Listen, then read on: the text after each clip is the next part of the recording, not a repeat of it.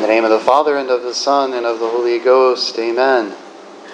Dear Reverend Fathers, dear sisters, and dear friends, today, of course, I want to wish you a very happy feast of the Immaculate Conception. And in order to do honor to Our Lady, to recognize this great privilege, I do want to spend a few moments just explaining that great privilege to you. Of course, we know it is a unique privilege. It is something given to Our Lady alone in view of her mission to be the mother of our Lord, to be the mother of God, to have this intimate relation with the Son of God himself. It was fitting that she should never, not even for a moment, be under the dominion or the power of Satan, to be not tainted, not even for a moment, with the effects of the rebellion of the human race. And so she is preserved. She is preserved from any stain of sin from the very first moment of her existence. The moment that her soul is created, it is created in grace. And this privilege is given to her through the merits of her Son, through the merits of the Redeemer, looking forward, anticipating the merits that our Lord would earn by his life and by his passion and death. And so Our Lady, like ourselves, is redeemed. She is redeemed. But her manner of being redeemed is more perfect than ours, because she is redeemed by way of preservation, while we are redeemed by way of purification. Now, this great mystery of the Immaculate Conception, when we begin to think about it, as I hope we will, we are going to notice that it includes a couple of things which might, in fact, lead us to misunderstand it. So I just want to help your contemplation by pointing out where we might become confused. So, of course, this idea of the Immaculate Conception brings to mind the notion of purity, as it should. And, of course, conception brings to mind the idea that there is something extraordinary about Our Lady's conception, which there is. But just to make sure that we don't misunderstand this mystery, the purity of Our Lady that is contained in the Immaculate Conception has nothing to do with her perpetual virginity. That is another privilege altogether, so we just don't want to get those two things confused.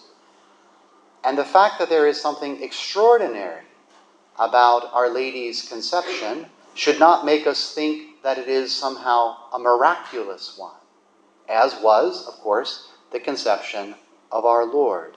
So no, Our Lady is the fruit of the marriage of her saintly parents, of St. Anne and St. Joachim. She is truly their daughter in the full sense of the word. The beauty of this privilege, of this mystery that we celebrate today, is the fact that at the very moment, at the same moment that she became the daughter of Anne and Joachim, she also became the daughter of God, because she received with her human nature also a share in the divine nature through sanctifying grace. So Our Lady, she comes into this world with a purity similar to that our first parents received when they came straight from the hands of the Creator before the fall of our race. She comes into the world with a purity like theirs, with no stain of sin, and with no wounds of sin. That disorder that we feel in our own soul, that rebellion of our lower nature against our higher nature, there was none of that in Our Lady. In her, there is something of the air of the Garden of Eden. And that makes sense because, of course, Our Lady is the new Eve. And her coming into the world is like it's like a trumpet blast throughout the universe, announcing that the redemption is at hand. The new Eve has come, and the new Adam must shortly follow. Today, of course, is also another cause of celebration because it is the 40th anniversary of our first Mass here in this our church. The inauguration, the launching of our permanent and stable apostolate here in Sydney, which in its own way is a bit like a trumpet blast, bringing the tradition of the church and the life of the soul, as the tradition of the church can give it, into this city. And what are the fruits of that first Mass 40 years ago? Well, they're manifold, they're many. I could simply point out maybe some of the most obvious. It is my understanding, and I think I have this right. You can ask Pedro, of course, but I think I have this right. That 40 years ago, when we said this first solemn high Mass, we had to bring in a choir from the outside in order to sing that Mass. Well, we don't need to do that today. We have our dear sisters with us. And, as I'm very happy to notice, they are ably supported by you, the congregation, in the singing. Those sisters, though, we can see them as a sort of, a development and improvement in our apostolate, and that's true, but it's a bit deeper than that. Some of them are themselves the very fruits of this apostolate here in Sydney, either directly or indirectly, because the apostolate in Queensland was serviced from the priory in Sydney at the beginning. So our sisters themselves are a fruit of this first Mass 40 years ago. And not just them, of course, but as we know, other sisters throughout the world, and postulants and novices across the world on their way to becoming sisters. We have 2 priests stationed at this priory who are the fruits of that first Mass, of that inauguration of a stable apostolate here in Sydney, Father Toke and Father McNamara. And not just them, but as with the sisters, other priests throughout Australia and even the world who are priests today in one way or another because of what happened in this building 40 years ago. And we could go on. We could point to the school. We could point to some of those who are serving Mass here today, and others who are in the congregation who have been blessed by that school, or the families that are perhaps newer to our parish who are receiving incredible blessings through that school. And we could go on and on and on. Such is the generosity of God, and such is the power of the Mass.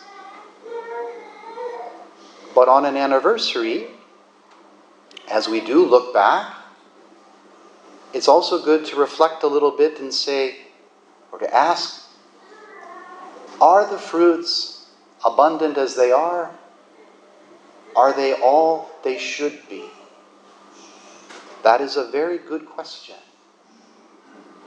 The life of a parish, like the life of a person, is not meant to be merely a duration of existence, a passing of time, a staying alive. It's meant to be a life. And life implies growth, a development, an increase in perfection. So we do, I think, have to ask ourselves today, as we thank God for all of the fruits of the Mass and of this parish, we have to ask ourselves, in front of Our Lady, in front of our Lord, is my soul, is my family drawing all the life that they can from this parish and the means of grace that this parish contains? Am I really acknowledging the gift which is just within reach? Am I really taking it with both hands from our Lord and from his mother? You know, Our Lady enters the world today, we can say. We celebrate her entering into the world. She enters into the world full of grace. She enters the world already holier than any saint will ever reach. She begins her life like that. And even her, even Our Lady, grew in holiness from day to day, from moment to moment, from grace to grace. Although she sat at the pinnacle of human holiness from the moment of her conception, she grew.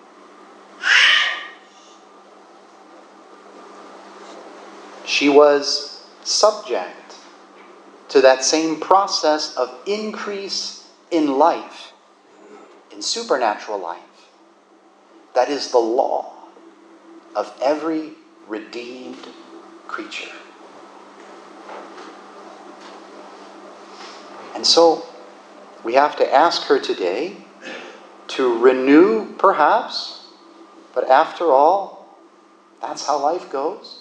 To renew, perhaps, and certainly to deepen our desires. We must be a people of desire. We must be a parish of desires. To grow, to increase, to live the divine life that has been placed into our souls by the incredible generosity of God and of his mother. In the name of the Father, and of the Son, and of the Holy Ghost. Amen.